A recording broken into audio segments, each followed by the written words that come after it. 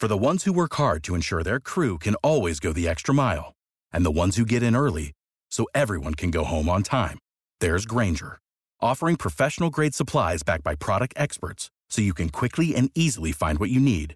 Plus, you can count on access to a committed team ready to go the extra mile for you. Call, click Grainger.com, or just stop by.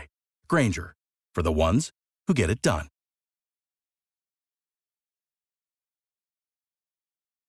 Passion, drive, and patience. The formula for winning championships is also what keeps your ride or die alive.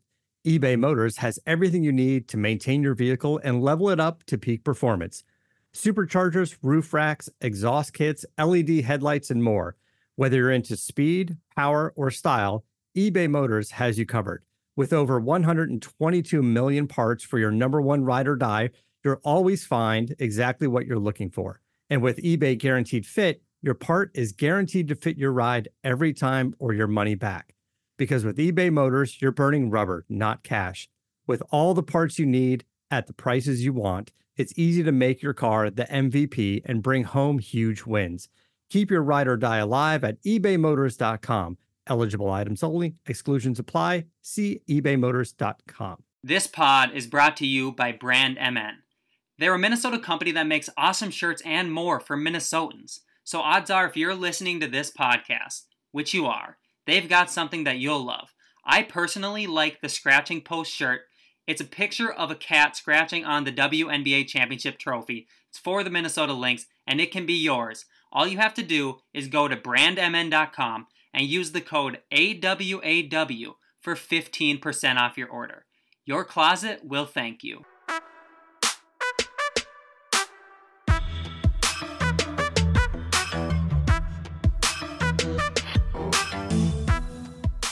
Welcome back to the A Wolf Among Wolves podcast. I am your host, Brendan Hedke. You can find me on Twitter at B_HedkeNBA. You can find the show on Twitter at AW_podcast.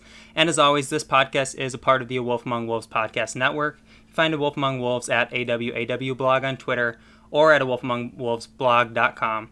And today on the show, I am joined by the host of the Dane Moore NBA podcast and an NBA unrestricted free agent, Dane Moore. Right. How's it going, man? That's right. Thanks for having me, Brendan. This will be fun. Yeah, thanks for coming on. Should be a lot of fun. So Dane and I were originally going to talk about Cat and D'Lo and how that pairing might look together, both offensively and defensively on the floor. We're still going to talk about that. But we also got to talk about the news that broke a couple days ago about Glenn Taylor supposedly looking to sell the team and some of the people that have come forward as interested in the team. And as everybody knows, or unless you've been living under a rock, you should know that Kevin Garnett was rumored, not even rumored, because he confirmed it on his Instagram and his Twitter and his Facebook as well. I saw that he is interested and he's part of one of the groups that wants to buy the team. We don't know what group. But Dane, you had a opinion on Twitter that a lot of people were kind of like, shut up, Dane, like, let us have fun. And I kind of agree with your opinion on that. And it's like, having KG as an owner, it sounds like perfect, right? Like the ending of like such a great story, but like you got to look into it a little bit more than that. So what's that opinion that you have on that?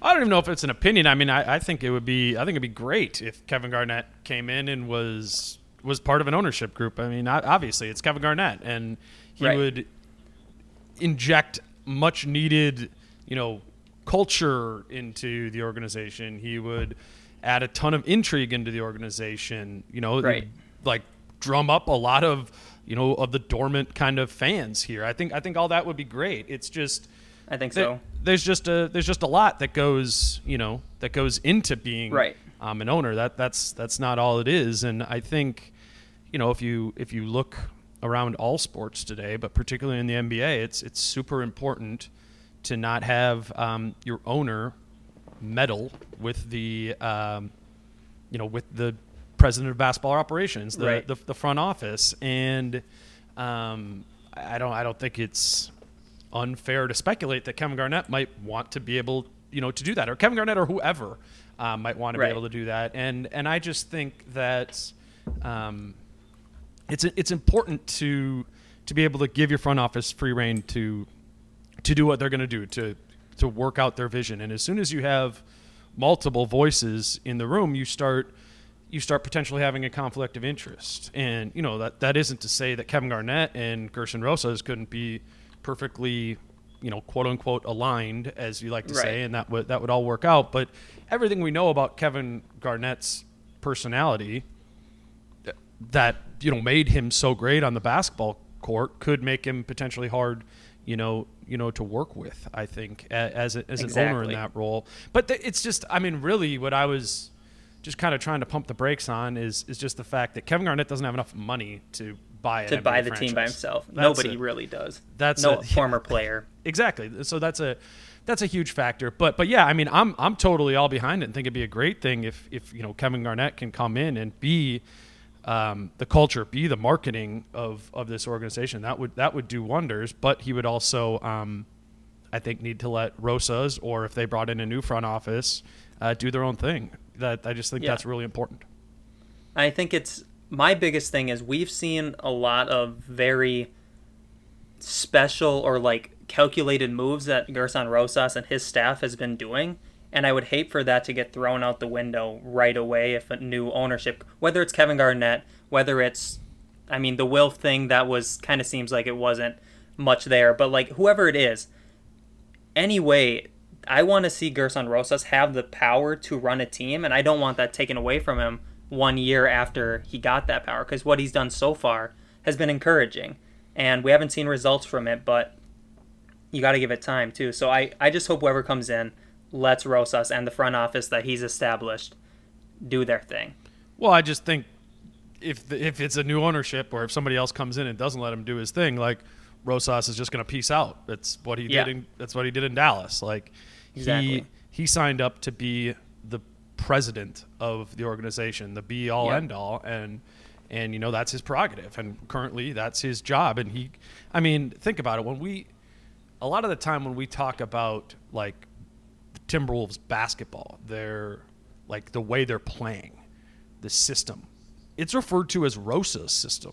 Yep. Not Saunders' system. Nope. That doesn't happen in other places, and that's because Gerson Rosas has a tremendous amount of sway in every little silo of the Timberwolves organization, and I think he wants that. And I'm not saying he doesn't deserve that. Who knows? But he has it currently, and for him, I just note for him to be able to enact his vision, he feels he needs that. He needs the buy-in from the coaching staff. He needs the buy-in from ownership. He needs the buy-in from the business side, to be able to all synergize together. That is the alignment. But at the top of the line of the alignment is Gerson Rosas, and that's very important to him.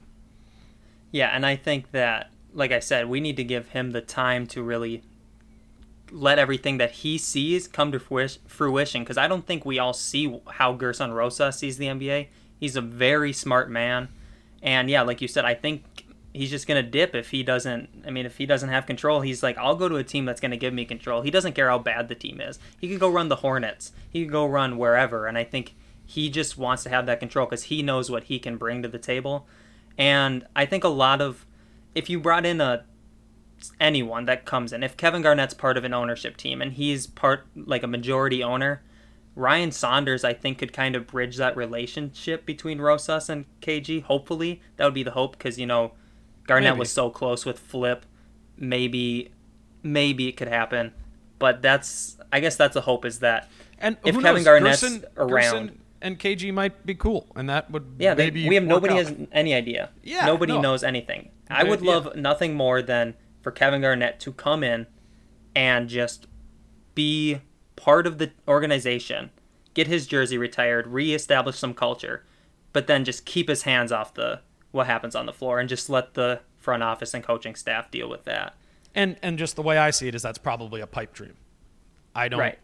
So Kevin Garnett has $120 million in net worth. He put that out there, and he'd probably need to put $100 million of that into owning the team.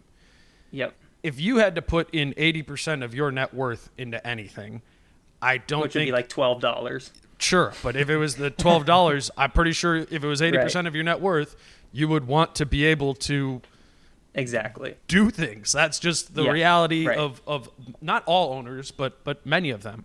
And the other thing I want to say with Rosas too is like, I do think he would, fight to own his spot. Like I'm not saying he would for sure like leave right away if he didn't like the setup. I mean, look at Daryl Morey in Houston. Obviously, that's taken an ownership turn that he didn't initially, expect, and now it probably isn't as good of an owner as he had before with Tillman Fertitta, but he is still trying to push through that and win a championship with them. Right. My point is just that, like, I think if you're Rosas, what you want is an owner to just stand back and sit courtside, do whatever, but stay out of the way. And I think that's really what I tried to point out, over the course of this year in my writing, was that Glenn Taylor has done that since he hired Gerson Rosas. Exactly. And he's opened up the checkbook this year, too, where people questioned if he was going to do that. And he let us go into the luxury tax, which he hasn't done before. So you need an owner that's going to be able to do that and be willing to do that.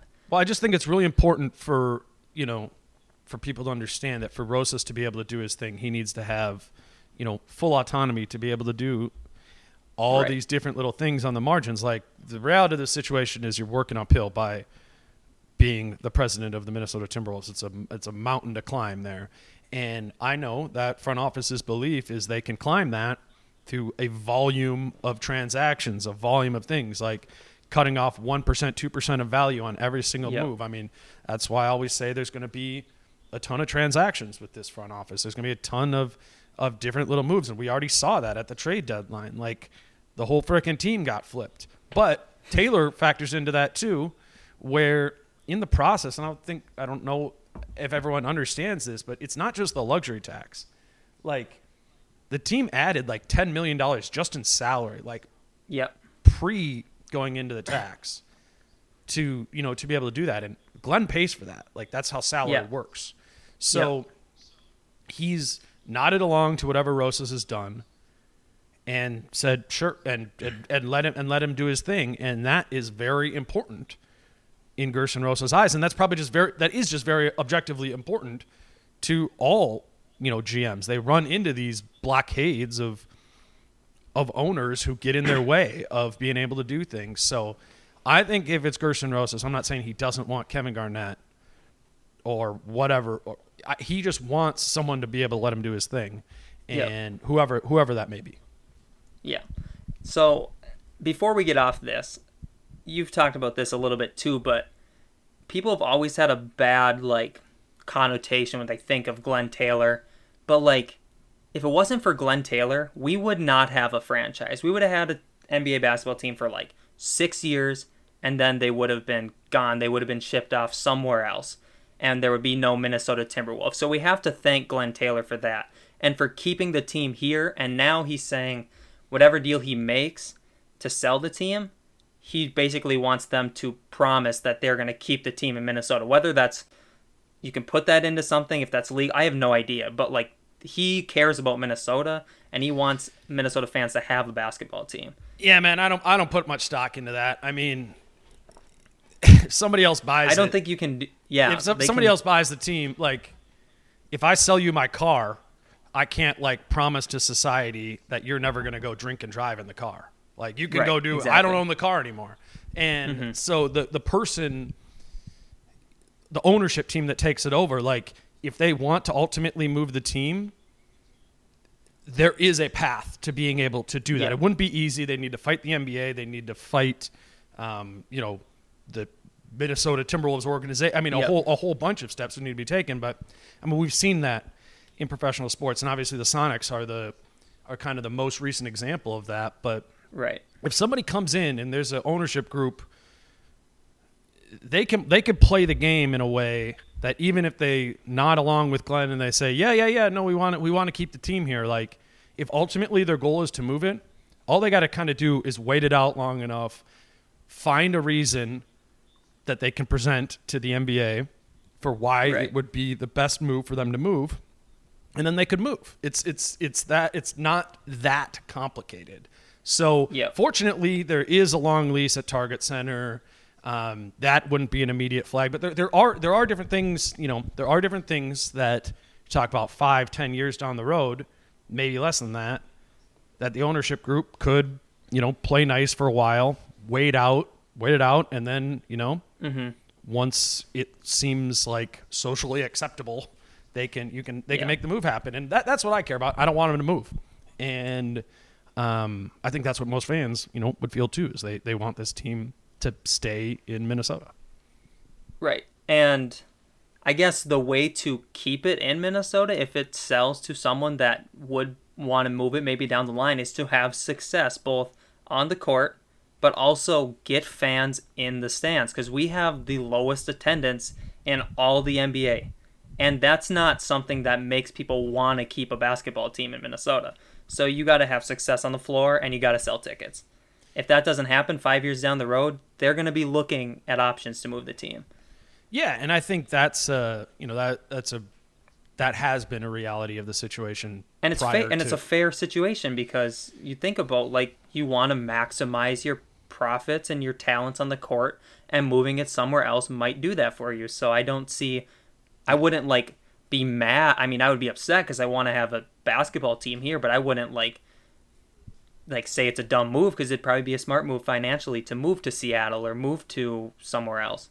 Right. No, I mean that's just what it is. And I think this, I'm not saying it was necessarily likely, but it's always been, that specter has existed around the Timberwolves for a long time, because they haven't been a successful franchise. So I think I'm excited too in ways about the idea of moving on from Glenn. Like, the list of those reasons makes a lot of sense. The whole KG angle, whatever, a whole new chapter, a whole new vibe, it is great.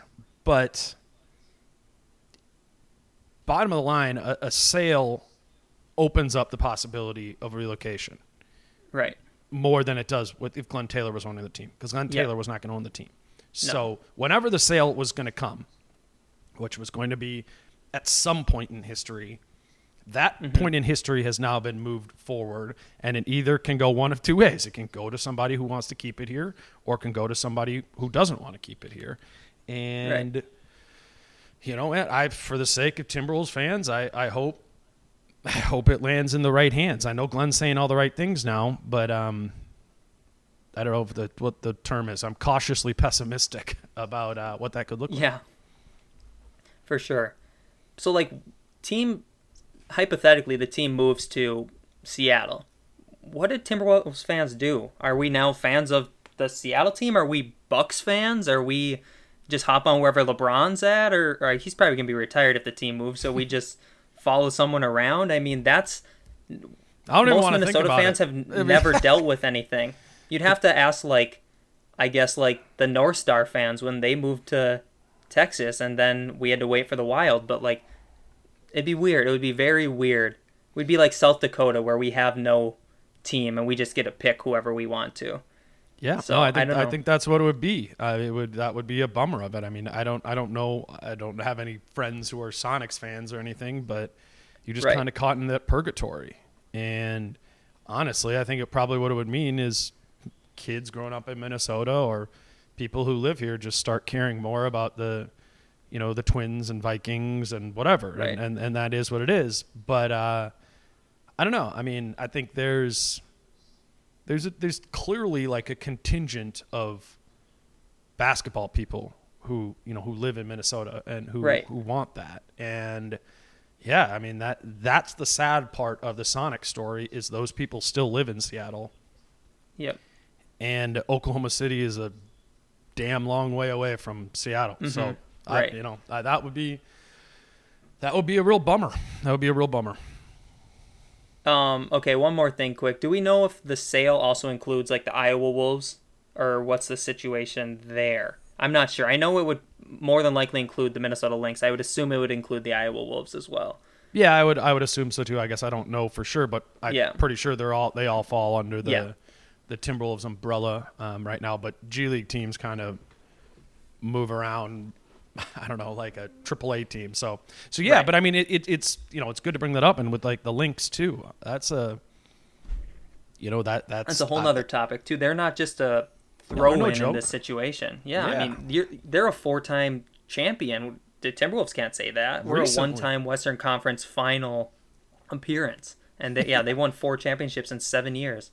Yeah. So it's, I mean, that you displace all those fans too and all that. I mean, it's I'm not trying to be all doomsday-ish, but I'd be lying if I told you I'm not thinking about some of those sort of things. That I don't know, that the door to that path, creaks open a little bit, where fans become displaced, and that would be really sad because, again, just like there's a contingent of Timberwolves fans, there's a contingent of Lynx fans, and I would just hate that, for the Minnesota experience.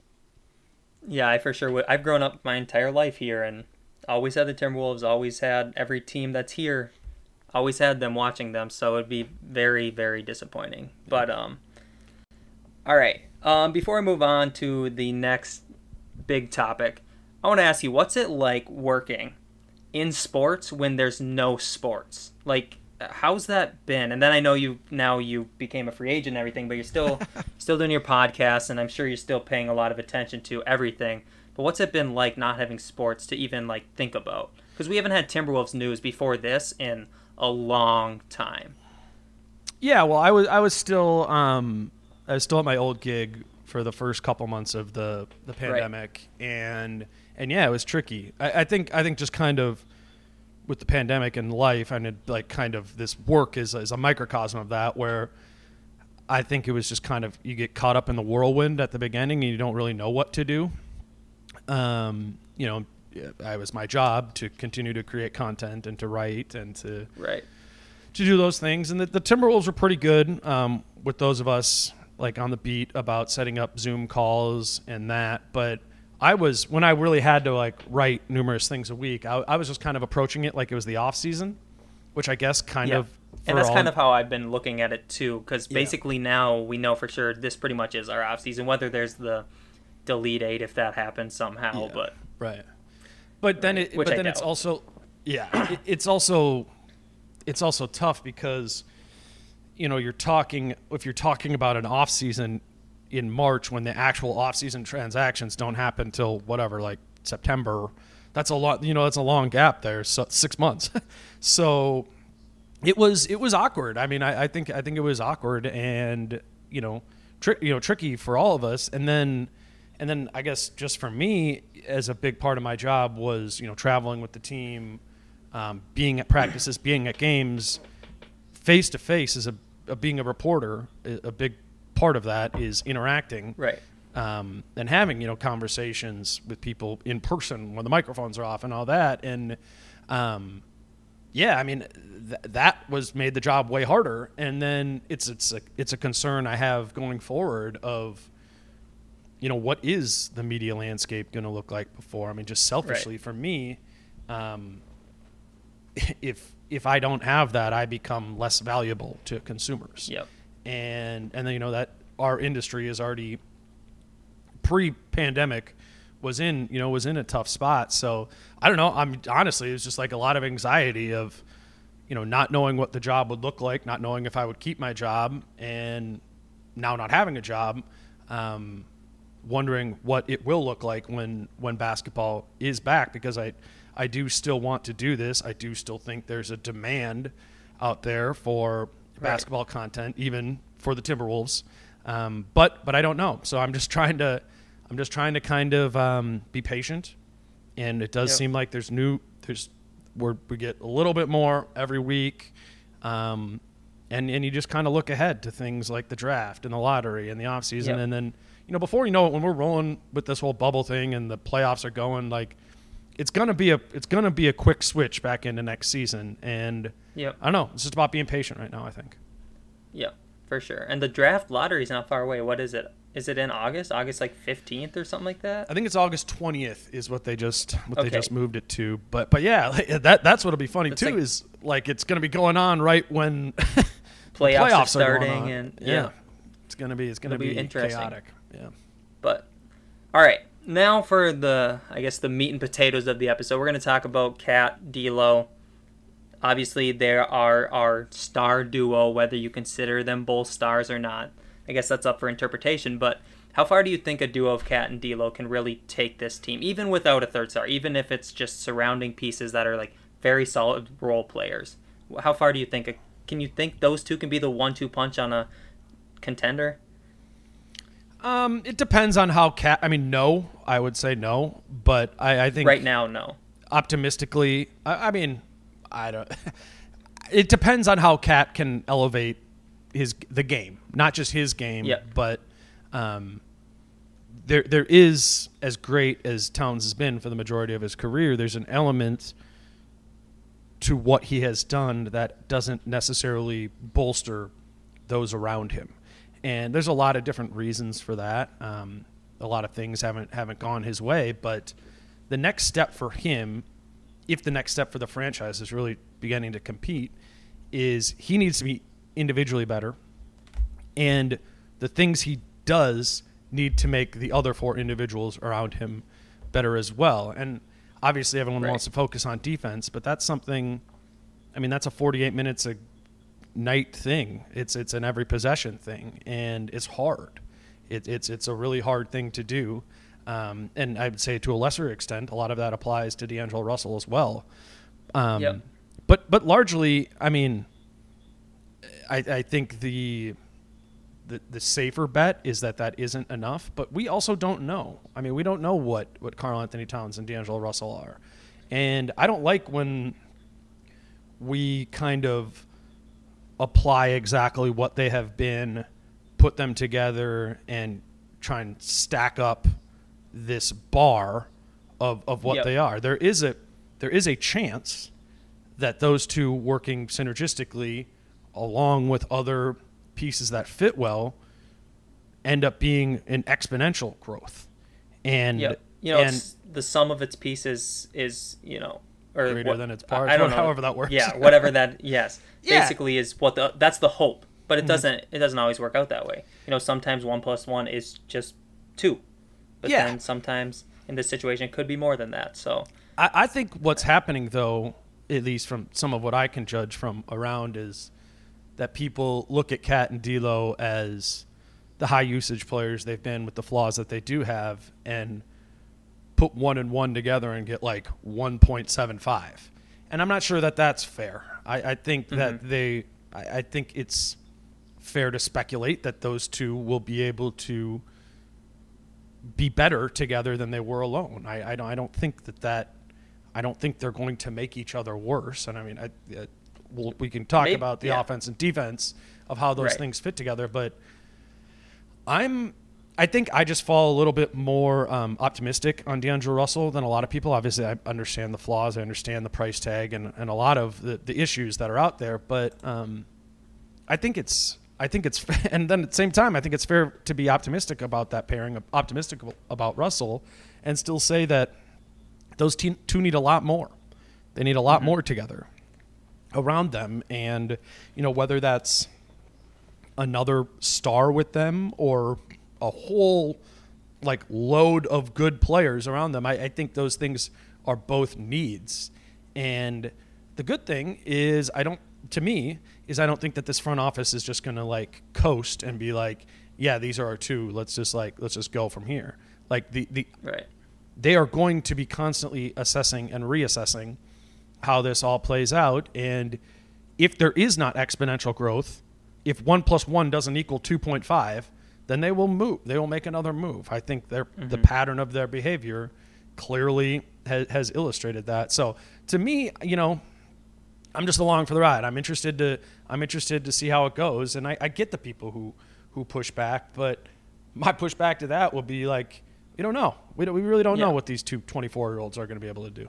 Right. And that's the thing. They're just so young that they could both develop a lot more. They could both kind of be who they're at. But I think there's a lot of optimism for D'Angelo Russell in the fact that people have brought this up, but he really hasn't found a home in the league where he's been able to settle down and be all right, this is the team I'm going to be on for a long stretch of time.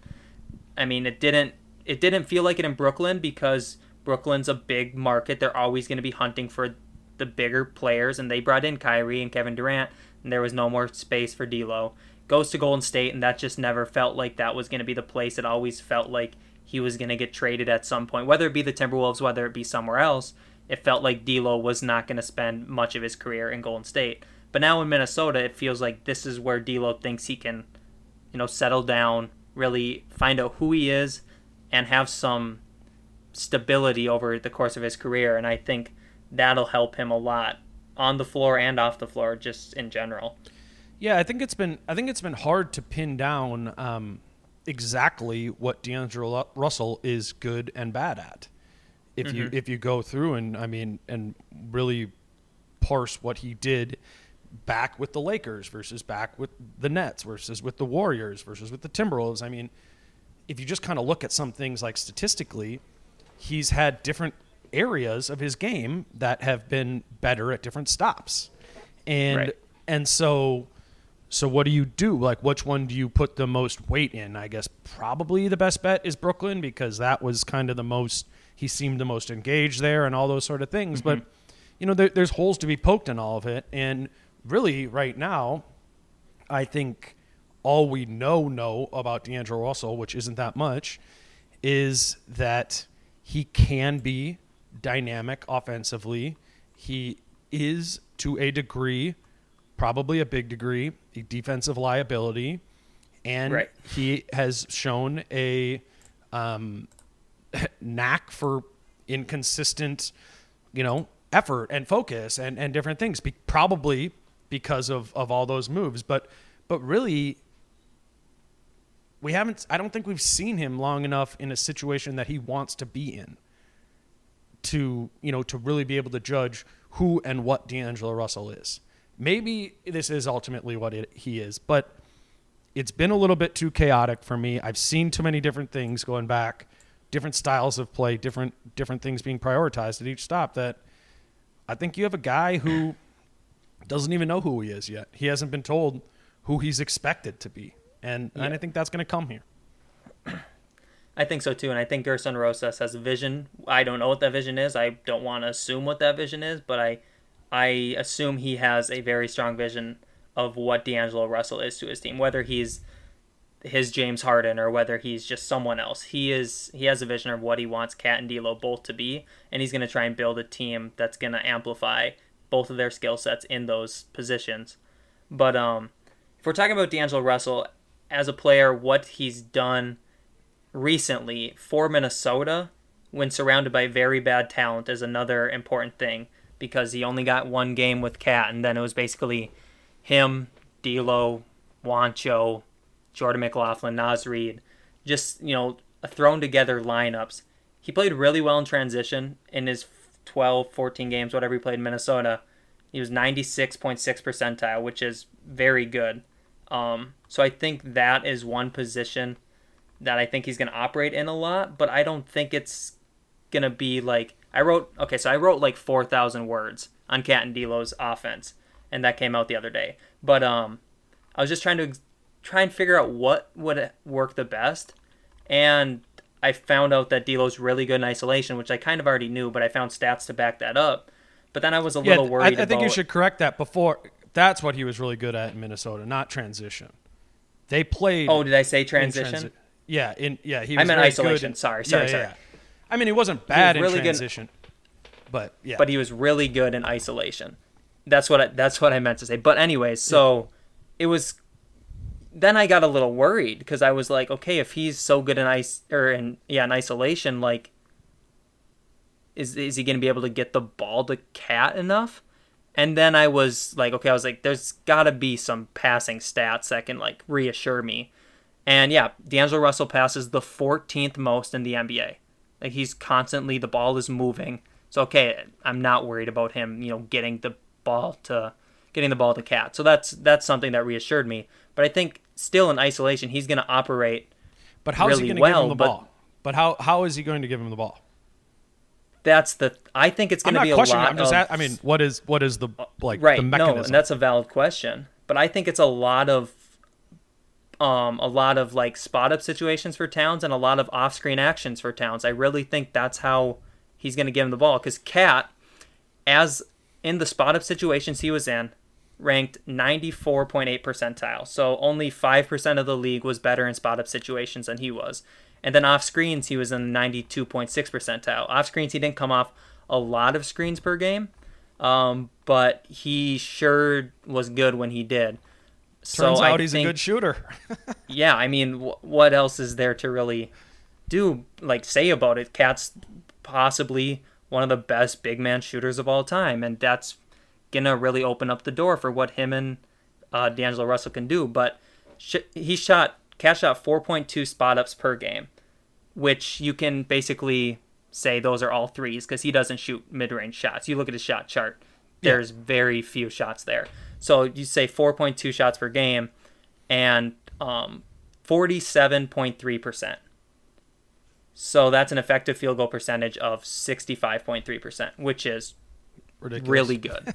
Right. Yeah. So he's 25th in the league in spot-up situations, and the other 24 players are either wings, so small forwards, or they're guards, so they're shooting guard or a point guard. Yeah. There's no big men that are ahead of him, which is unique. Yeah, I think the D'Angelo Russell, if you want to go play type stuff, is really interesting because that's what I was talking about, where those numbers that you said were accurate, but they come from 12 games that he played on the Timberwolves. Yeah, which isn't which isn't much. I mean, he literally, what do we say? So isolation is what he was really good at. Well, he isolated 58 times. I don't know. Like, is that enough?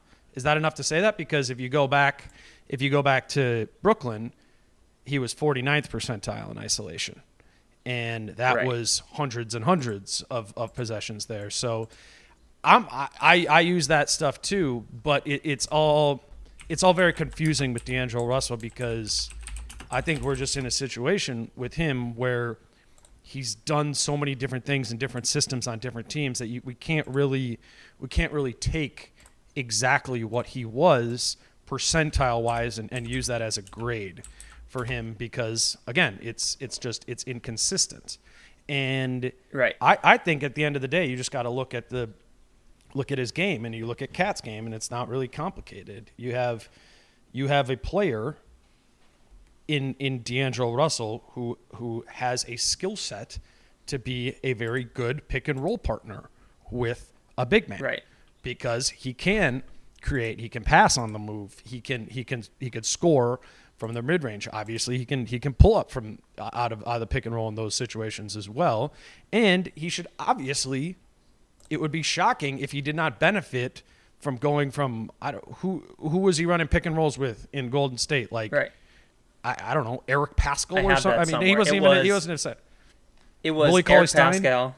Yeah. It was Pascal, Spellman, Cauley-Stein, Marquise Chris, and all those guys. So you look at it. The highest rated one in percentile was Eric Pascal, who was 66%, but he's only doing it half a time per game. You know, like none of these guys are real threats. And then I looked at it too, with Jarrett Allen, who's better.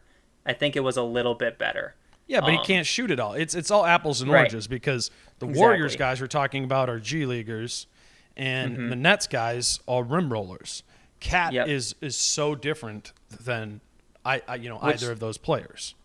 And I wrote a whole piece about Towns and Russell's just focused on their pick and rolls as well. And the main thing I got out of it when looking at it was it's not going to be a lot of pick and roll. It's going to be a lot more pick and pop. But the thing that's going to matter the most is if KAT's going to be smart with the screens he's setting, and if he's going to, because he doesn't set hard screens very often. A lot of it is like slip screens going to the basket.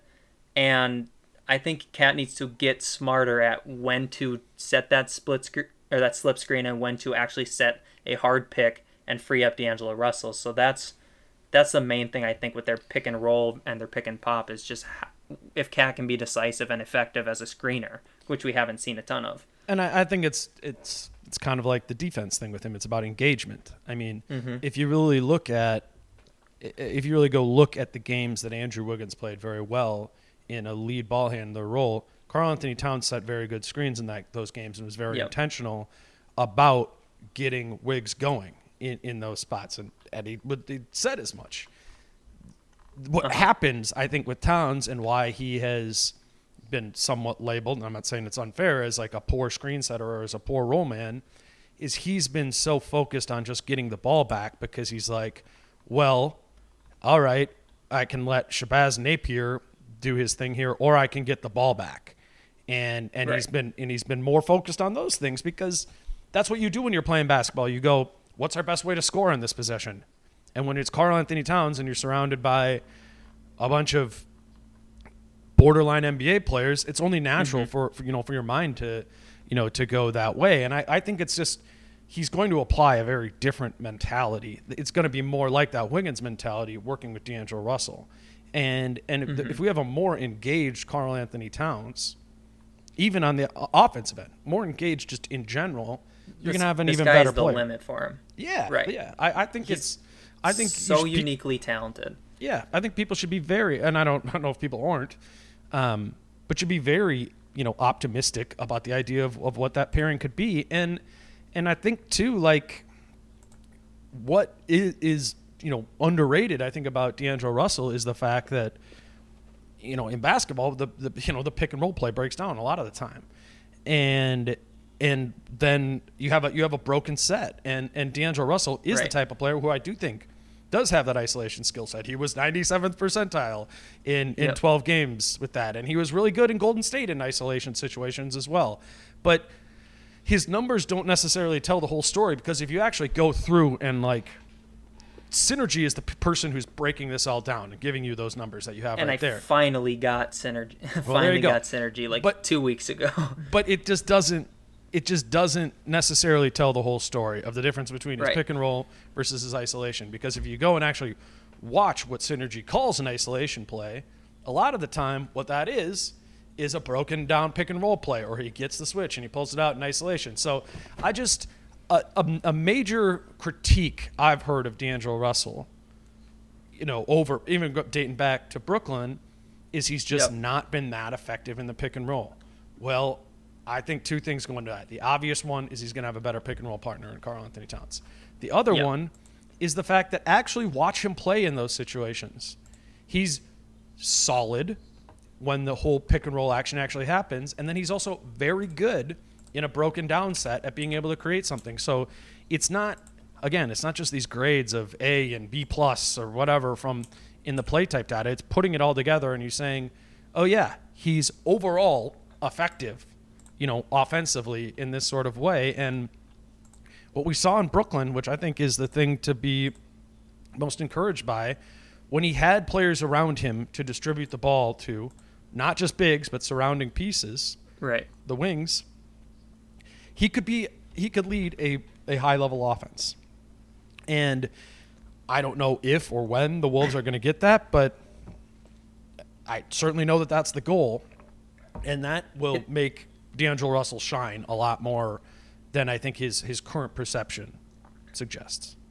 I think the hard thing, when you want to really dive into what these two can do, is Cat's never played with a dynamic point guard. Russell's never really played with a dynamic center to this extent where he's never played with anybody near Cat's level. And Cat's had, Rubio. He's had Teague. Teague was good for a while, but Teague, I don't know how much Teague really helped Cat in certain situations. Not special and not necessarily helpful to Cat, Right. And Rubio wasn't a special... Rubio's a special passer. But Rubio was wasn't only 1 year. That's Cat's rookie... Or wait, 2 years? Yeah. Do you have 2 years with him? I think there was 2 years. Yeah. But there's not outside of that, Rubio's not taking any load off of him offensively by shooting the ball like D'Angelo Russell could or will. So, it's just going to be interesting because you've never seen them play with two people that are better and I would than say anybody that the they've ever style played with. of play. He hasn't played with a player who can do as many things with the ball in his hands. I think Rubio and Cat would be a good pick and roll pairing. I think so too. But Ricky Rubio, it would be in more limited ways. It would be 3 stars out of 5 stars, the amount of different things they can do. Where Russell, I think, has a chance to be able to be impactful on every level of the floor in every way with it. 5 stars, if you want to call it in that way. So we're just talking about a more expansive way to be able to utilize them. to utilize Cat and to free Russell for that matter. So yeah, no, you're right. Like I think there's certainly reason to be optimistic about both of these guys because they haven't played with a player that maximizes them, and largely I don't know if they've played in a system that maximizes them either. So that makes sense. That's the glass half full. Yeah, and we think about if D'Angelo Russell can be a decent pick and roll ball handler. When Cat played with Ricky Rubio his second year in the league, Cat was in the 88th percentile as a roll man in pick and rolls, and that was with Ricky Rubio running the guard. So if you can have D'Lo, he's not going to be as good in pick and roll, but if he can be a decent pick and roll ball handler, Cat can be a good roll man, and that action should work just because they're so uniquely talented offensively, but I think their skill sets just match that situation. So I think it could work out. Cat should be 88th. He should plus be percentile. 80 percentile. Doesn't matter who everything. Doesn't matter who his point guard is. He already is. So that's what I'm saying is you have an opportunity to be even better than really good. That's the thing to focus on, I think. Well, Cat's offensive game, if I pulled up all the percentiles for this year, the only thing he's lower than 50% in is transition. He's at 40th percentile. So and then he's at 46.4 as a roll man, but we already talked about not having a ball handler. So if your worst thing is being 40th percentile in transition, then everything's 60 plus. But what does a transition possession even look like with Karl-Anthony Towns? Usually I don't know, because Towns is always trailing the play because he got a rebound and he just pushes the ball and then he comes up, and I bet a lot of them are like pull up threes. I'd be willing to bet a lot of them are just like pull up threes. Really hard shots that way. Like Karl-Anthony Towns, if he was out running the brick. Yeah. I looked up transition. I tried to find so many transition plays and I couldn't find like any. I don't know if I even could find like one that was like a solid representation of what Cat is. Like usually it's the only ones you can find that he's not trailing the play is like he's out guarding, I don't know, Eric Gordon because he got switched on him out on the 3-point line. Eric Gordon shoots and Cat just takes off because somebody's going to rebound. Other than that, it's all just Cat coming behind and shooting threes. So, which is still good because he's a good shooter. I guess that's what I'm saying. It's just for a center, a transition. I'm more thinking about how often a team runs in transition versus how effective they are, because I think Towns is fast. We know he's fast enough to play in transition. So if he can be put in situations to run a little bit more, then I think he'll be effective there. So I'm certainly not concerned. He was about only him in being whatever. 2 possessions per game in transition, so not that big a deal. And the system, it's not necessarily designed with this defensive system for him to be in the situation to run on offense in transition because he's underneath the basket. I don't think he should initiate in transition situations. I think he's too chaotic. No. I think he'll turn the ball over a lot. I think he can dribble. Like I think he can. I think he can dribble and do that. But we saw him run a little bit, and he gets moving, he gets shaken, and he's too big, and he isn't under control. Like what you want your center, if it's Karl-Anthony Towns, to do is to defensive rebound at a high level and outlet the ball to your guard. So I think if he has not only, D'Angelo Russell, but, Malik Beasley, Jarrett Culver, Josh Okogie to flank him there to be the one pushing the ball up. I mean, that's what I want to see, Karl-Anthony Towns do, whether or not he gets synergy credit points for that or not. Yeah, I agree. So, their offensive games, I'm not really that worried about Cat, and I'm not really that worried about D'Lo. They're just they both have so many skills. I mean, at worst, they're going to, even if D'Lo runs in like as the 2 guard instead of the point guard, which I think could happen at times, he's a good shooter to spot up and just knock down the shot. When he was in Golden State, he shot 90th percentile in spot up situations, and he ran a lot more off ball there because they had point guards. He had no point guards with him. It was him and Jordan McLaughlin. They shared the floor for like 50 minutes or something like that. So I think even if he's just passing the ball and just as a shooter and he doesn't get that many opportunities offensively outside of that, I think he's going to be just fine offensively. And that's not the side of the ball I'm worried about. And not at all. Yeah. I mean, It's just the nature of the NBA today with the faster pace. It doesn't matter what team it is. Like, your quote-unquote point guard isn't going to be initiating every one of your actions, and they are going to need to play off ball. And I think D'Angelo Russell, like, willingly accepts that. And I think we saw that. I think we definitely saw that in Brooklyn, where they would have multiple lead guards. And I think towards the end of the time of those 12 games in Minnesota, he was more than willing to let Jordan McLaughlin initiate that. And it's not, I mean, James Johnson. Yeah, whatever. Yeah. Like that, I think that's how I think he's maximized in that sort of way, by having, using him in a different way, like a diversification of looks. That that's how I think he would be most maximized. Right. And the other thing that I'm a little worried about is just, like, he loves shooting mid-range shots. So how much do you limit that if he's good at them? Because our offense is all about maximizing, taking the best shots. It's the threes and the layups. And now you're looking at it and it's like, okay, D'Lo operates often in the mid-range game. What do you do with D'Lo in that situation? Do you let him operate there? Do you let him do it sometimes but kind of limit him and try and get him into more three-point opportunities? Or I think you let him do his thing. I mean, I think so too. I mean, those things all stack up together. Like, being able to be a threat. What the biggest knock, I think, on D'Angelo Russell is that he can't finish, right? Well, if he is operating from the mid-range and whatever, you just drop a basic sort of pick and roll, and the big, he knocks down, he comes off that screen and comes in and hits a couple 16-footers. Well, then the big's going to overreact to that, and now he has a greater lane to be able to go to the basket. So I, as much as the next person, understand that 2 is less than 3 and that a layup is better than a mid-range shot, but the basketball game doesn't, like, work exactly that way. I mean, being able to be good at all 3 levels, particularly if you're one of your team's main, creators, I think that's super important. I think it's important that he is a threat from the mid-range. We certainly don't want him to prioritize that over an open 3 or an opportunity to go to the basket. And I think we saw some of that in the 12 games he was here, where he did have an opportunity to go to the basket and he shied away from contact, opting to pull up from 14 feet or whatever. And that, that's a bad thing. But the idea that on any team, your point guard or one of your main scorers should not be able to operate from the mid-range, I don't think that's accurate at all. I don't want my fifth player, like Josh Okogie, say he's the 5th starter next year. Like, I don't want Josh Okogie shooting any mid-range shots unless the shot clock is about to expire, like, ever. Yeah. But that's because Josh Okogie is your super low usage wing out there with that group.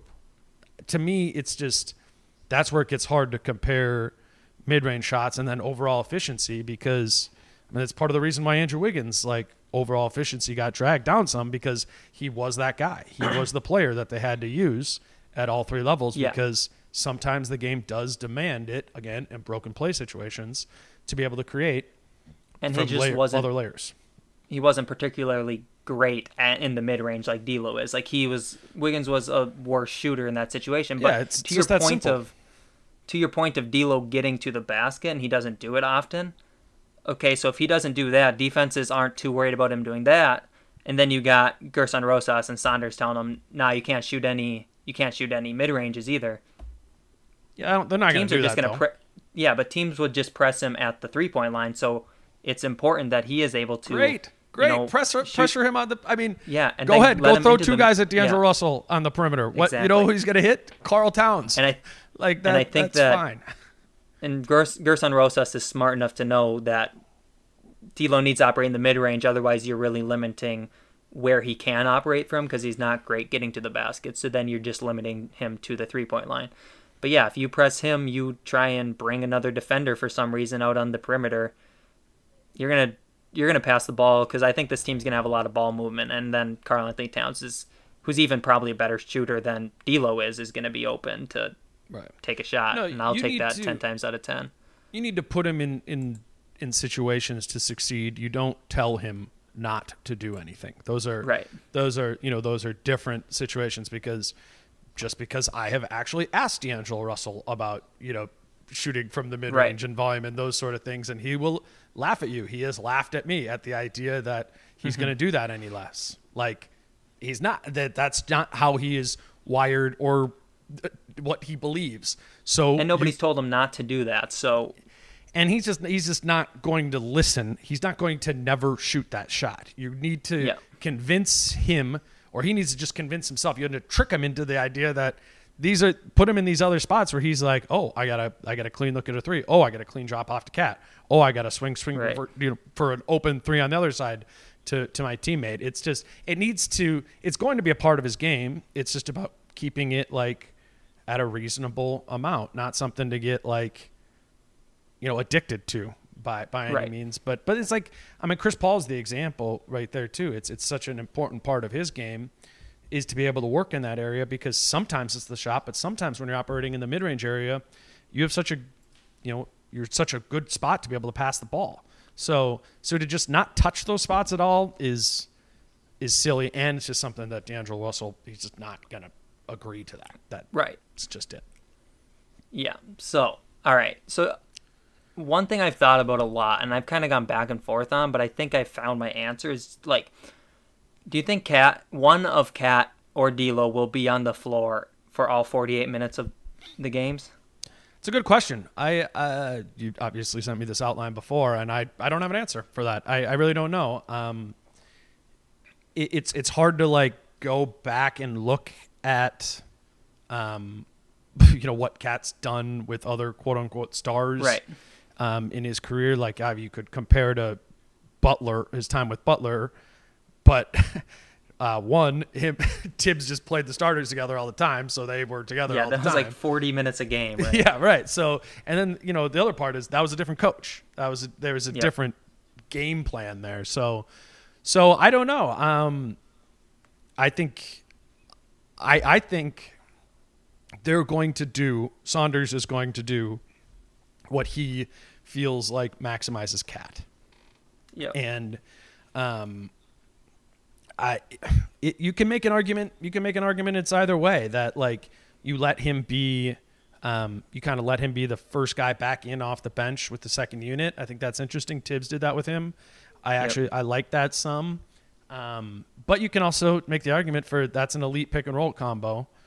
You want to have them be playing 80% of their minutes together so as to be able to, to go in that sort of way. So I'm sure they'll look at other teams like Dallas with Kristaps and Luka or whoever else in their pick and roll combos and what sort of the opportunity cost of breaking that up is. But I really don't know. Mm-hmm. What did you say? You had an answer for what you think? So, first off, I would be interested to see, I don't know the numbers, but I'd be interested to see like LeBron and Anthony Davis and see what they do there in LA, because they're kind of in a situation where they have two supremely talented offensive people, and then outside of that, like, they don't got a ton offensively, and I think that's kind of how the Timberwolves are, depending on what Malik Beasley brings you. But I don't know, because so say they each play 35 minutes a game, that leaves 13 minutes a game. If they played the entire game together, 13 minutes where neither of them are on the floor. So then if you go to where both of them are on the floor, at least one of them is on the floor at all times, that means they're each on the floor for 13 minutes without each other, right? Is that how the math works out? Would it be 6.5? Something like that. But then you'd be taking away that many minutes of them being together.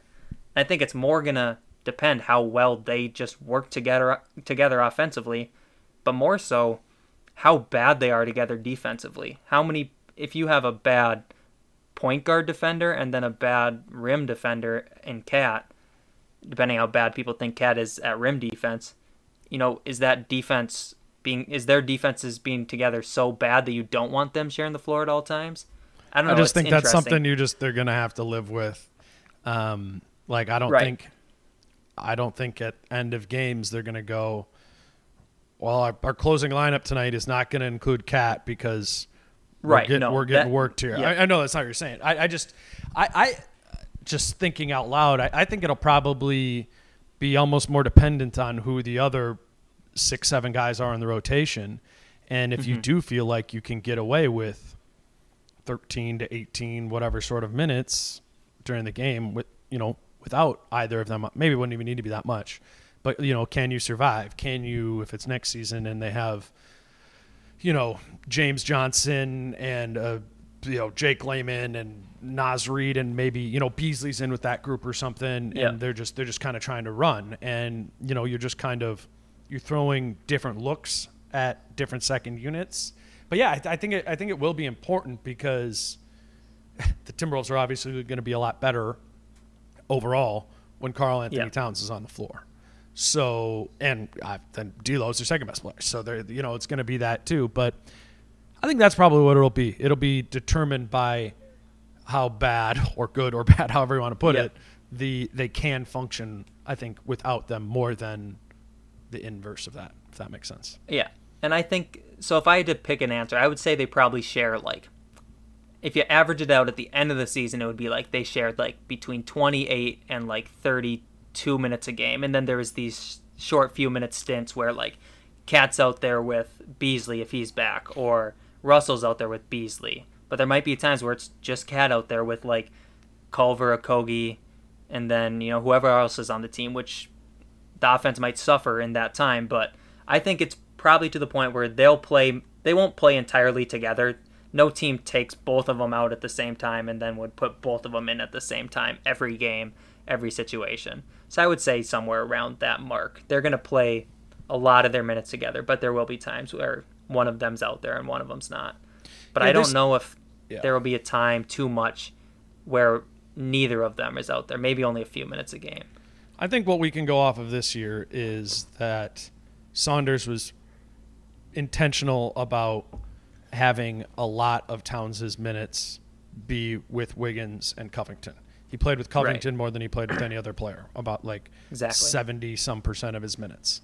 And I think that's probably the best indicator that Saunders will be intentional about putting a heavy load of his minutes together with D'Angelo Russell. Obviously, there's a lot of differences there, but it shows Saunders' hand to some degree that he is one of those believers in stacking them up versus, Houston with Chris Paul and James Harden opted to do the opposite of that and stagger them as much as possible. But I think that's pretty obvious why that is because those two players are both best with the ball in their hand initiating the very offense. high usage players. Yeah, and that's I think that's the difference kind of with Cat and D'Lo play very different positions, obviously. So yeah, I would anticipate, I guess, that they do play together a lot, but they will need to find ways to survive at times, whether it's for foul trouble or injury or whatever it might be, to have a second identity. And that part will be really interesting. I think Malik Beasley, assuming he's back, will be a big factor in what that can be. I think so too. I know he won't be the sixth man, but kind of the idea of that, of what maybe think about what Lou Williams does with the Clippers. I know he is the sixth man, but he comes in and he's the guy for this unit, is kind of serving as the 1A or 1B, even though he's maybe the fourth best player on the team. I think Beasley will have a sneaky big impact on how good or bad the Cat and D'Lo pairing is. Yeah, for sure. And I think, D'Lo, everybody kind of just assumes he's back, and I mean, I hope so. Also hope we don't overpay, but yeah, Beasley. Mm-hmm. But so if Beasley's back, then I think at all times one of those three is going to be on the court. Yeah. All 48 minutes. I mean, except for garbage time and whatever, but I think one of those three is on the court at all times. So, and yeah, Beasley's going to, I think, be kind of that X factor of how good or bad the Timberwolves would be next year if he's back on this team. So it'll definitely be interesting to see offensively how this team looks next year. And how all three of those players work when they're out there together. I mean, we didn't see that. And we saw Malik Beasley bite off more than what we thought he could chew, and then he proved he could chew it. So it's I don't know how he's going to sort of accept a third fiddle role. That's interesting to me. I don't think we really know that. He doesn't strike me as the player with the mentality that ever believes he's not, the best player on the floor. So there's going to be some things to work out there too. But again, I think that's a coaching thing. I think that's a roster construction thing where you find out a way to make it all work. For sure.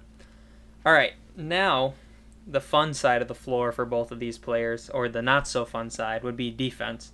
Okay, so I have what are their defensive strengths, if any, written down. I think Cat has some defensive strengths. Do you see any strengths of D'Lo's defensive game? I think D'Lo is fine defensively if you put him in a situation that is more physical than it is finesse or agility. Yep. I think that's really where his lack of athleticism shows up. It's kind of like it was always sort of the thing with James Harden, where people ripped on his defense all the time. But if you like, James Harden's always been a really good post defender, and part of that is because he's he's very strong. He's big. But there is an element of D'Angelo Russell where he is long, like tall and long. Yeah. And so if he can be put in as many of those situations as possible, then he becomes less of a minus or okay. It's more so, it's more so about how often you're asking him to be in those situations where that aren't his strengths, where he is right.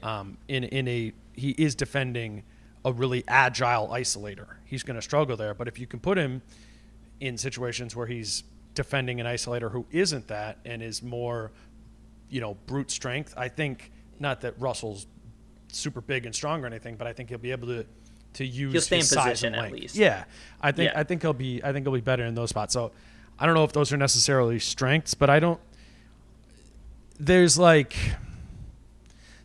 think there's an element to the analysis of D'Angelo Russell that he can't do anything defensively. I think what's more true is a lot of the time he hasn't done anything defensively. Right. Like, to me, there's a very big difference between, if I'm assessing Trae Young's potential as a defender versus D'Angelo Russell, you just have a more physically imposing player in Russell than you do in Trae Young, and I think that matters if it's used right. If it's used incorrectly, both of them are just, they're going to be an issue. But then again, it comes back to it's the engagement thing. It's like, can you engage him? That's big. Yeah, and the only Jack Borman said something the last podcast he was on with me, but we were talking about just D'Lo as a defender in general, because the question was, who would you rather have be a good defender, Cat or D'Lo? Like, who would you rather have if you could only pick one? But we got to the point where we were talking about D'Lo. Who'd you guys say? What was your answer to that? Okay, so my answer was Cat, just because I think in general rim defense is more important. Jack's answer, which I kind of agree with, and I didn't know his answer beforehand, so we hadn't talked about it.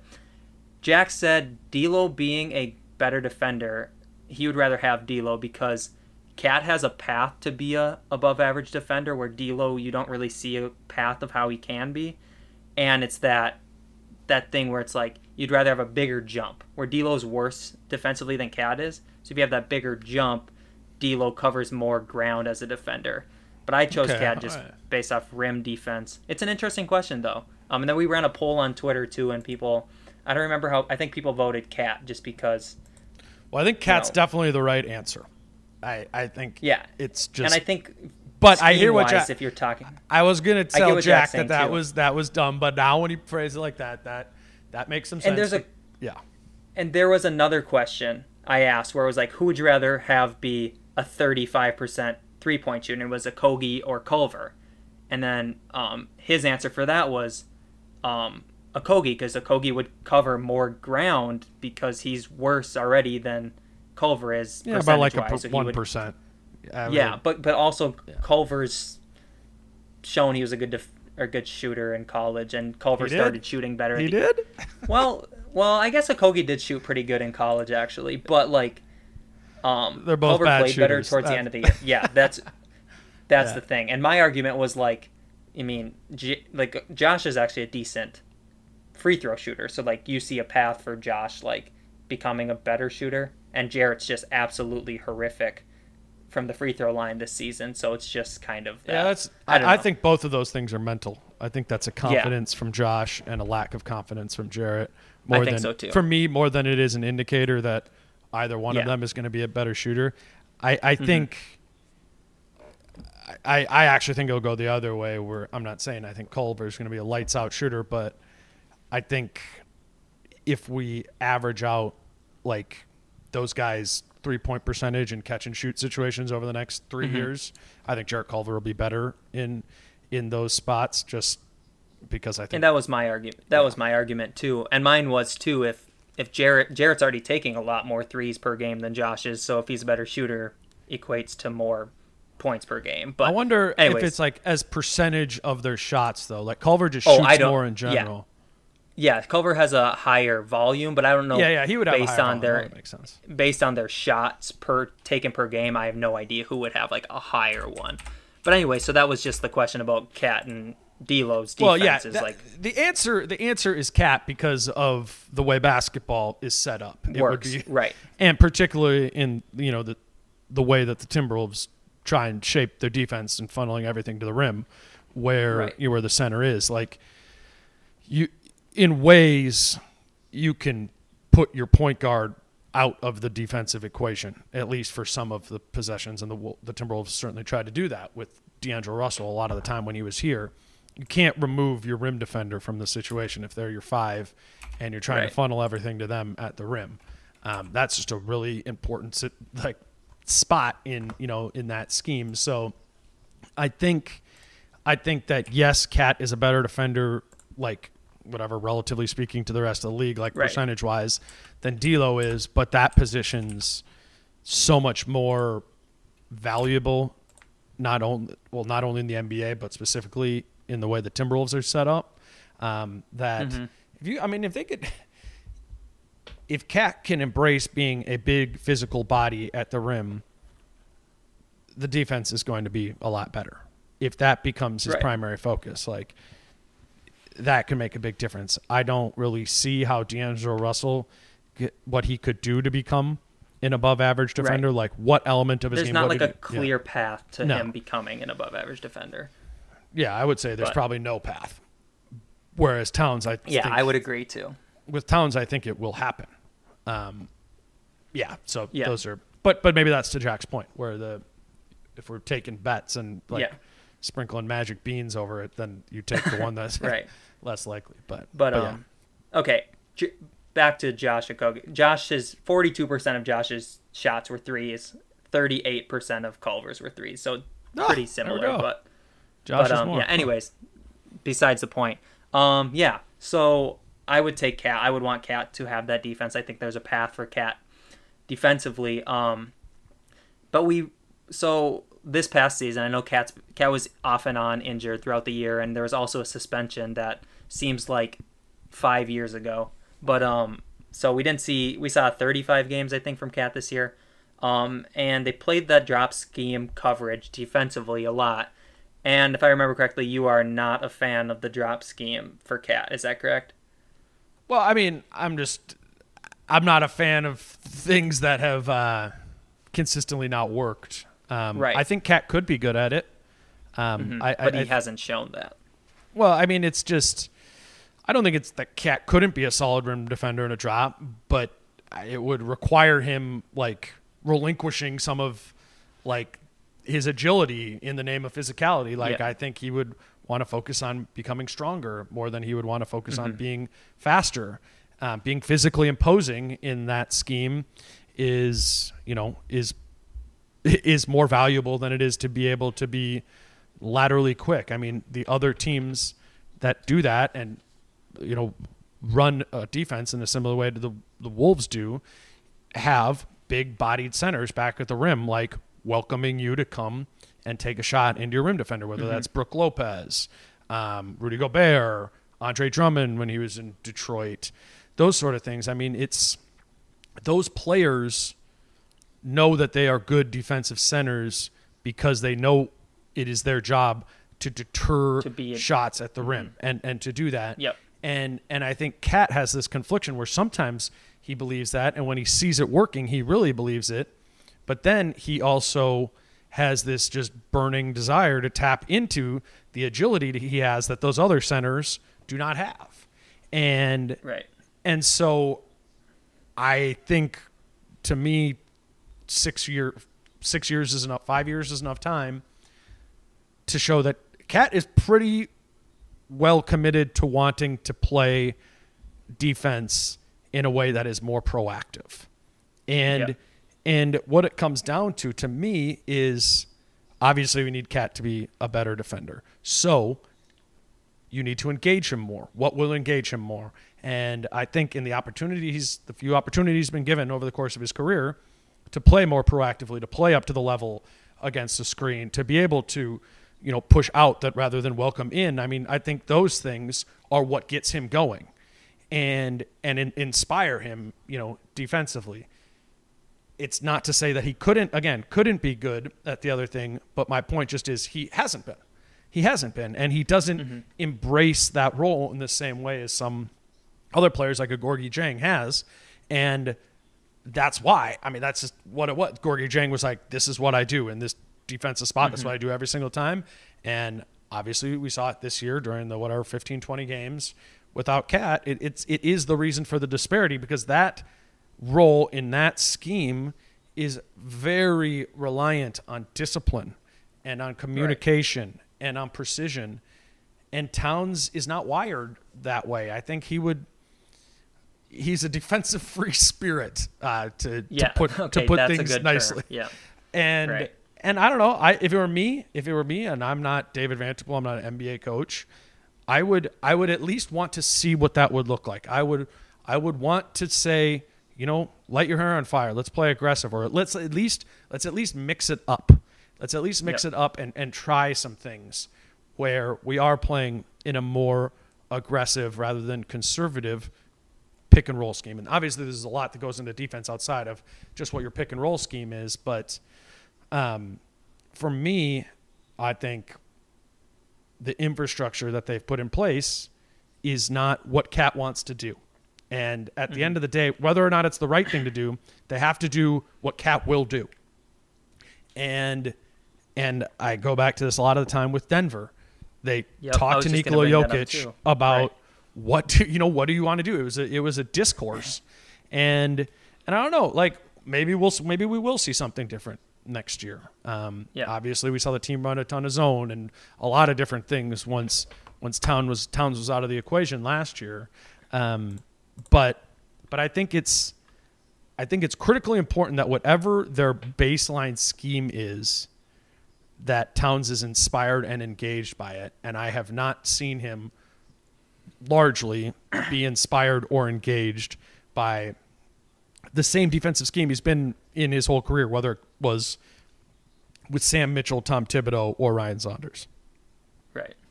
Yeah, and the thing about Cat's defense is so weird because he is, he's more agile than a Rudy Gobert or even a Joel Embiid, who still is like a rim defender, but he has an offensive load that he carries too. And Cat's probably never going to get up to his defensive level, but if you look at Cat's stats, and this is, defensive stats are so weird, and they have to be taken with such a grain of salt. But, so Cat so if we're looking at field goal percentage versus, so when a player shoots the ball against anybody else in the entire league versus when they shoot him against Karl-Anthony Towns, if he's within 3 or 6 feet of the basket, 61.5% is like normal for whoever it is that he was going against. And that's 51% against Cat. So that went down 10. If you go to 10 feet, it was That's 58. Really good, by the way.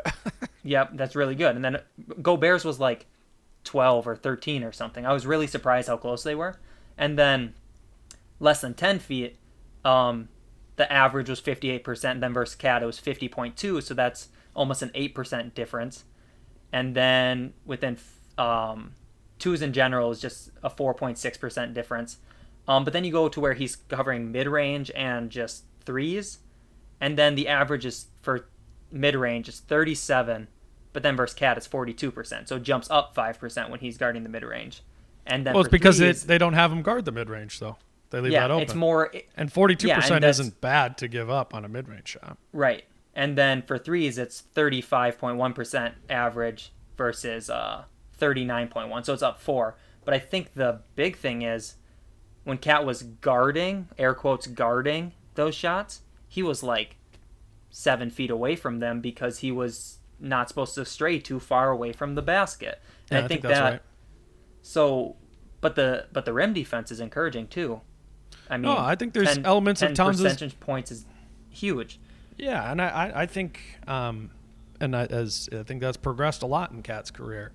You know, just watching him in those situations where he has played with more discipline in those situations, he has been a rim deterrent. Statistically, as you said, he is too. So it's not that he can't be a rim defender at all. I think he absolutely has that skill set, and then he's also an elite defensive rebounder, which is a very important part of defense too. So it's the other things. It's the rest of the equation that needs to be worked out. And when he is like, I think a big thing that is missed in that stat though is the times when he is out of position, so he isn't quote unquote guarding the guy and his guy gets a wide open dunk or an easy layup. Like I don't know if that factors into your -10 right there too. So it's tricky, but I do think it's fair to say that Towns is a competent rim defender and struggles in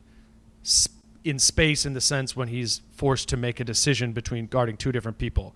I think Towns in space is fine when he knows exactly what he's doing. He's fully switched onto the player, or he's fully off of the player. And he knows that he can be doing that. Like that's what he's supposed to be doing. He's not worried about what's happening behind him where he thinks he might be supposed to be there. He might, It's a hard job. It's like that. It's a hard job. Yeah. But I will say too, last season, when Cat was almost fully healthy, minus the car crash and the few games that he missed last season, but the numbers dropped down a little bit. It was like 6 percentage points at the rim, 6 percentage points less than 10 feet, but still good. Season before that, it was about equal. Players were basically in every spot. He was basically he was a neutral defender in like every point of the floor. I want to throw out D'Lo's, not to prove a point, just because I think it's funny how bad they are. Guarding threes, average was 36.5%. When D'Lo did it, it was 42%. So it was like 5.5 percentage points up, which is a lot when you're talking about threes. In twos in general, so that's anywhere inside the arc, 51.9%. That jumps up to 60.8% when D'Lo's guarding him. So that's 9 percentage points. And then within 6 feet, it goes from 60.7 to 73.1. So that's 12.5, which is astronomically bad, like very bad. Yeah, I think he struggles to finish plays defensively, and a lot of times, that shows up in how well contested a shot is, and oftentimes there's a correlation between how well contested a shot is and the percentage of how they go in. But yeah, I mean, he's it's historically it's not been good, and it probably won't be good. I guess just the hope is that there's other pieces there to kind of paste over that and to have it be so he's guarding the types of players that you want him to be guarding as much as possible. You're not going to be able to hide him all the time, or there are going to be times where he's going to be guarding another strong offensive player, and in those spots you need to strive for competence. And a lot of the times he hasn't been that in his career, but I do think there have been instances, you just hope that there's more of those. Yeah, and he's gonna get hit in a lot, but like you said, you can't always hide him. But we did see against the Charlotte Hornets, he was guarding, I don't know if it was Cody Martin or Caleb Martin or whoever, one of the I think he guarded players that Jaden or whatever McDaniels. Jaden McDaniels, he was guarding him. He was like 6'9", but he's just in the corner. Or Jalen. Yeah, Jalen's the one who's on McDaniels. The Yeah. Jaden's so, but yeah, bigger than D'Lo, but just not an offensive threat. And you just put D'Lo on him and hope that he doesn't get worked. But then we saw against the Raptors where they were forcibly trying to get Pascal Siakam to be guarded by D'Angelo Russell because that's advantageous for the Raptors.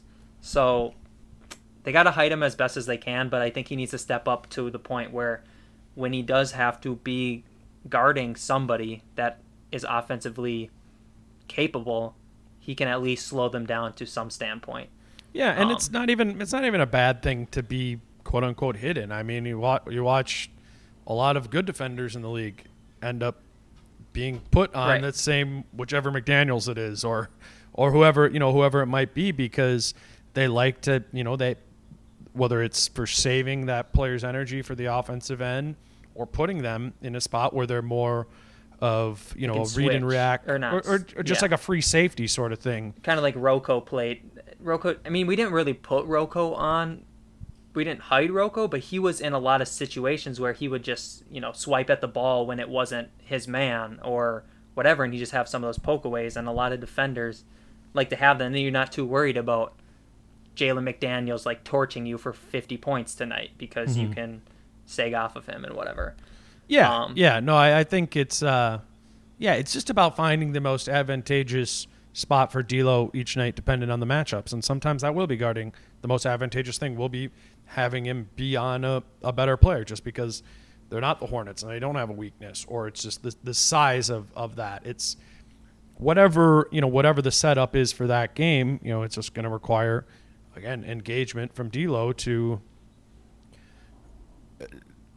be somewhat competent in and those engagement's situations. a huge thing for anyone, and being engaged just takes it to a new level. Whether you're really low, it's going to take it up a notch. Whether you're one of the best defenders in the league, you're more engaged, you're going to be better no matter what your skill level is there. But so it's all going to come down to engagement from Cat and D'Lo. But so the power forward position for the Timberwolves is the one that I think is most unique because it's very wide open. What kind of power forward do you think would best elevate Cat defensively?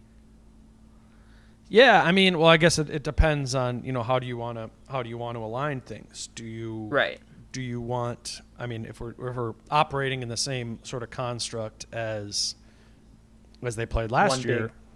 Right, one big on the floor. It's kind of going to be, a wing, like a four that is as much fast as they are big and active in passing lanes, able to be able to switch. Like, I don't know. I think sometimes we think about like needing a power forward who can coddle Karl-Anthony Towns. I don't think that's necessarily what I would say we need, but there are people that think they just want someone to carry Towns. I just don't think that's incompetent. Possible. I just don't think that's possible with the center position. Like, that you can't really cover for that. And also another thing, I think a lot of people are like, oh my gosh, like you had Robert Covington, that was the perfect one. And I think Rocco's a great defender, but I mean, if you just look at it, it didn't work well when he played with Towns. It's probably something to do with size. I mean, Rocco's not small, but he's not super big and strong, Yeah, I think Rocco really struggled in term as great as he was in playing those passing lanes and ripping the ball away. I don't think Rocco was an elite switcher for that position, and I think he sometimes gets labeled as that. But particularly coming back from his knee injury this year, I don't think he's someone who has like elite lateral quickness for a four position. Mm-hmm. And then also, I don't think Rocco is a very good rim defender. So I don't know, maybe it's hard to find that like perfect fit in a guy who checks all those boxes at the four position. But I think what you want is to have maybe a four who's more versatile than Rocco, but maybe then obviously you're probably sacrificing some of what he provided in steals and passing lanes. But yeah, it's hard to know exactly because right now based on the scheme, it's not going to be necessarily a big-bodied center, you would think. Yeah. Unless that big-bodied center can really play with pace on the offensive end. It's hard to know. I think people might be surprised this summer that the Wolves do end up making a move for a bigger-bodied player that does actually end up playing alongside Cat some. Like like a Mason Plumlee or something like that. Yeah. Serge Ibaka's. Well, I don't know if there's any shot that Serge Ibaka. You think Serge Ibaka is going to come here? I mean, no, I don't think he would. But that's someone that Jack and I talked a lot about, and that's somebody that fit wise we would love to see, but it just doesn't seem like it's possible. But like a Jeremy Grant would be more possible, but he's not as big. Yeah, but how are you getting Jeremy Grant? How are you getting Jeremy? I mean, it's just the pipe dream is that he is declining his player option from Denver because he doesn't have a path to getting minutes there. Because then how do you sign him if you're the Wolves? That he's fine with taking. But what's our mid-level going to be? We're not going to have the full one because we're in the tax, right? Not the full. But I just don't think Jeremy Grant's going to sign a $9 million a year contract. I just think the hope is that, it's a deflated market because of everything going on, and then he just wants out of Denver and will take the same price elsewhere to get a shot. But that's the hope. I don't even know. I think we need to set sights a little more reasonably for what can be acquired with that. I'm not saying Jeremy Grant or Serge Ibaka or whatever wouldn't be great. Those are obviously upgrades, but like we're talking about players like Juancho Hernangomez. Those are the type of players that this team can sign with the amount of resources that they have if you're talking about going out and signing someone. So I don't know. I mean, I just don't even think I think you're setting the Timberwolves front office up for failure to start thinking that it's possible that a player of Jeremy Grant's quality can come. I think if we're power ranking the free agents, you got to jump down like 20 some spots on the ladder to even be in the range of guys that would even consider coming here. And if you want somebody as good as Jeremy Grant, I think you're trading for them. I think that's the way that happens. Yeah, and there's somebody on the Wolves roster that I'm interested in, and that's Jared Vanderbilt, because in that trade, I don't think Vanderbilt was like a throw-in type of person where just to make the money work or the people work. I think like Rosas sees something in Vanderbilt because, I mean, he is a really solid rebounder, but then he's also very versatile offensively where he's fast, he's quick. He's not a great shooter by any stretch of the imagination, but like, can someone like that mold, if he develops a little bit more, I think he could fit really nicely next to Karl-Anthony Towns. Yeah. This season, is he going to be effective? I don't know, but I mean, I listen to every one of your podcasts, and I think every episode you talk about 2021 is the year we go for it. So if you take this year and just let like Vanderbilt develop and play next to Towns and get some chemistry, I mean, they're both Kentucky guys too, so like, I mean, there's something there, like there's a brotherhood there. But get Booker too. Yeah, bring them all in. I don't care. No, I think Vanderbilt's interesting. It's just it's really hard to know.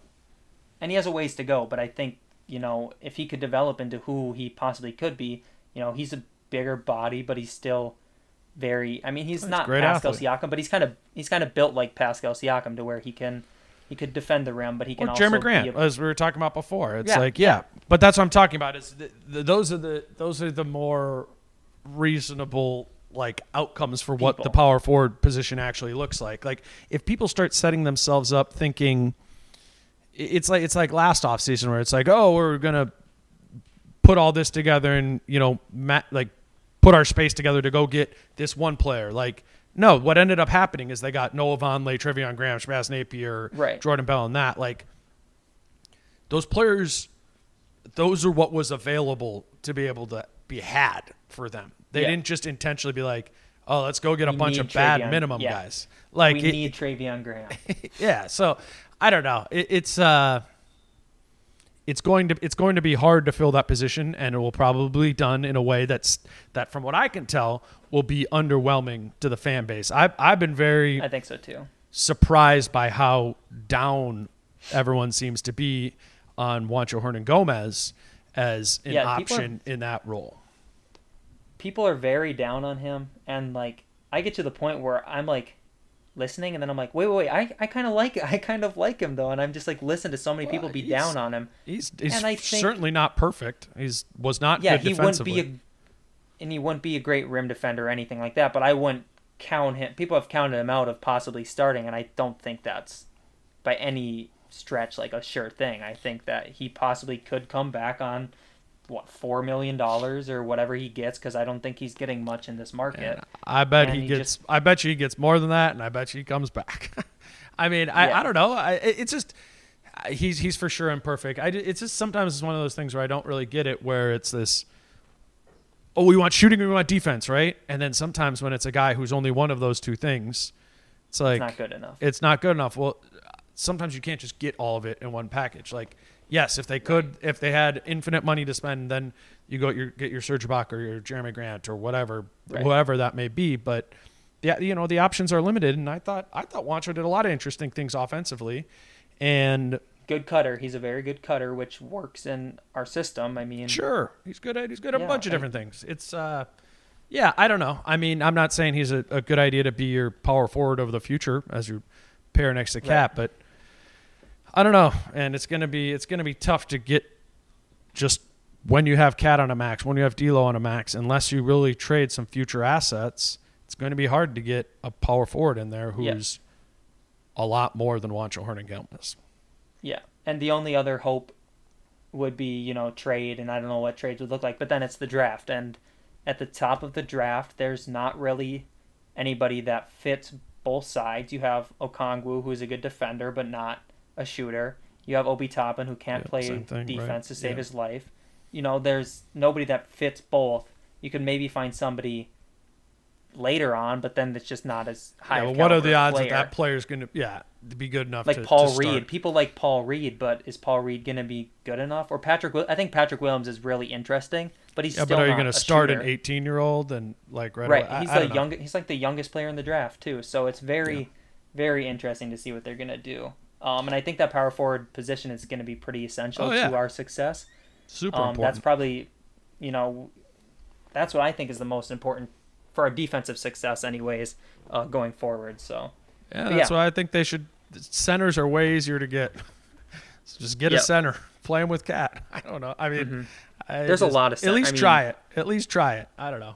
15 minutes a game. Right. I think that's a good way to kind of bridge that gap of if Juancho is your best main option at the 4, but does come with holes in his game. Be cool with going 25 minutes of Juancho and next to Cat, and the other 12 minutes a game with Nerlens Noel or Mason Plumlee or somebody who kind of is isn't the full package either, but is the yin to Hernangomez's yang. So you're able to try some different things. But again, that would be contingent upon the Wolves front office playing another kind of true big next to Cat, which I know a lot of people have ruled out. But if it's somebody who can play fast, I do think. And that's what I think too. People say that, they view Vanderbilt probably as a center technically, but Vanderbilt could play fast. So if you have someone that's playing like that, I don't see any reason why they wouldn't try it. I don't think they're against having 2 7-footers on the floor. I think they're against having someone who's slow on the floor. Yeah, no, I think that's just what it is. I think people are going to be really surprised whether it's on draft night or I'll bet this that one of the Wolves top pick, lottery, either their lottery pick or best player they add in free agency, or one of them is a center, and people are going to go, what? How is he going to play next to Cat? They never play 2 bigs together, and it's going to be a big who does play next to Cat and seems to conflict a lot of what Rosas was saying, but I think the context to all of it is very important because it'll be a big who is different than Gorgui Dieng. Will still be a big, but it'll be different than Gorgui Dieng. So, do you think there's a way that a James Johnson plays that power forward next to Cat next year? He's not a great rim defender, but he is a gritty defensive player, and he's fast. I mean, he can shoot a little bit. He's fast enough. Yeah, I guess I suppose there'll certainly be minutes that they're together. He'd probably be part of that, filling up those 48 minutes too.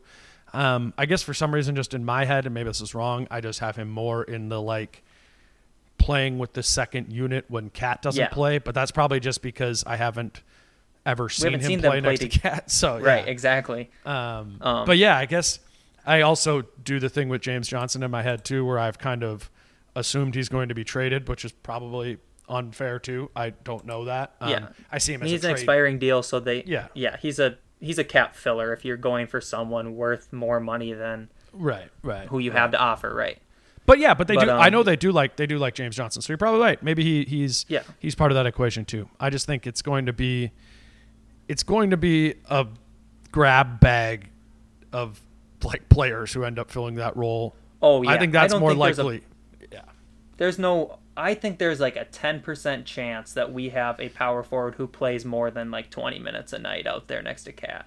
Yeah, I mean, Hernangomez or somebody will probably have to play a little bit more than that. But yeah, it won't be like this is the Rocco. 35 minutes you're playing, right. But Sure. All right. Okay, well, we're running like an hour and a half here. So, yeah. My second podcast of the day. My voice is your done. Your throat's probably dry. Yeah, I get that too. I get that after one podcast. So you had an hour and a half with him, an hour and a half with me. You probably sick of yourself talking by now. Probably other people are sick of listening to me. That's probably what it is. Yeah, I think people are sick of listening to me every time. But yeah, if you guys, we didn't talk a lot about Glenn Taylor selling the Wolves and everything. If you guys that are listening want to listen to that, go ahead and listen to the Dane Moore NBA podcast. Him and Britt were talking for an hour and a half about it. I haven't listened yet. I didn't have time, but I'll be listening to that here. So that's where you guys can get more coverage on that. But yeah, thanks for coming on, Dane. It was a ton of fun. You have anything else you want to add? Anything you want to plug? No, thanks for having me, man. Yeah, just I'm doing the podcast, and we will see where NBA basketball goes, and I'm excited to get back to writing when the time comes for that. But we still got a while until the Timberwolves are back playing. Writing, but yeah, writing right now is so weird. I don't. Yeah, I'm not. Just trying to. I You're don't trying to be you. very creative. Yeah, but all right. It's hard. All right, so I'm Brendan Hedke. This was Dane Moore, and I'll catch you guys next time.